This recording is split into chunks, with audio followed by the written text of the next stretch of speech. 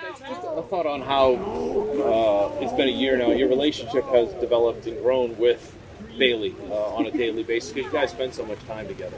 Yeah, I think definitely been in some really good quarterback rooms and learned a lot from the guys that were here, when I was young, and hopefully I can do the same for the guys that are younger than me. Bailey was saying you guys are actually a little bit ahead of where you want it to be for install. How do you feel about the way the offense has been progressing so far? Yeah, I think it's good. I think we're doing a lot of stuff and working through it. Mac, what's it been like watching Malik Cunningham catch as fast as you guys as a receiver out there at turn 11s, playing Yeah. quarterback? It's kind of cool to watch. Yeah, it's awesome, man. He's very athletic. He's a smart kid. He works hard, and he doesn't get a lot of reps, but you can see when he's in there, he's a little bit of a playmaker, and maybe I can take some of his running ability and add it to my game.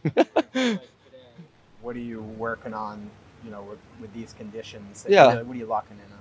Yeah, I think just the biggest thing is, we threw a lot in the off season when it was raining, so just reminding those guys to carry that over.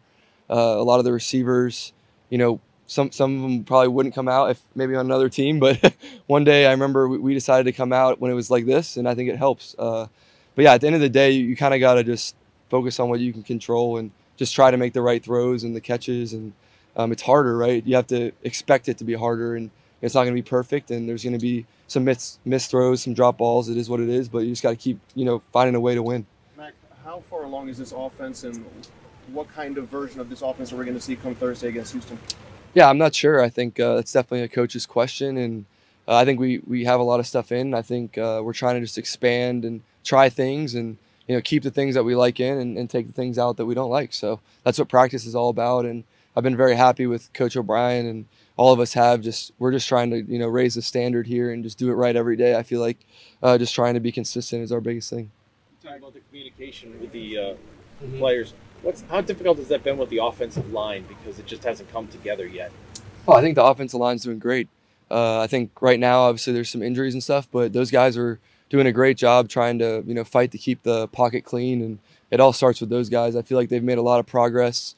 Coach Clem and Coach Billy have done a great job just kind of explaining everything to them, and obviously David does a great job leading, and we got a lot of veterans, but we also have a lot of young guys who haven't played as much, and it's just good to see them come together. And you never know when there's going to be an injury in a game, and you just got to make it work. The five that are in there have to work together, and I feel like they're doing a great job. I feel like, back there in practice, they're doing good, and, a game is a game, so we got to see what everybody's made of there. Speaking of David, what was the difference having him out here today? I know he was out yesterday. Yeah, I love David. I think David, he's just the ideal Patriot, and if he could have been here, he would have, But yeah, he's an awesome guy, and definitely a team leader and one of my great friends, and he just practices hard every day. It doesn't matter if he's in there with the ones, twos, threes. He doesn't care. He's just going to work.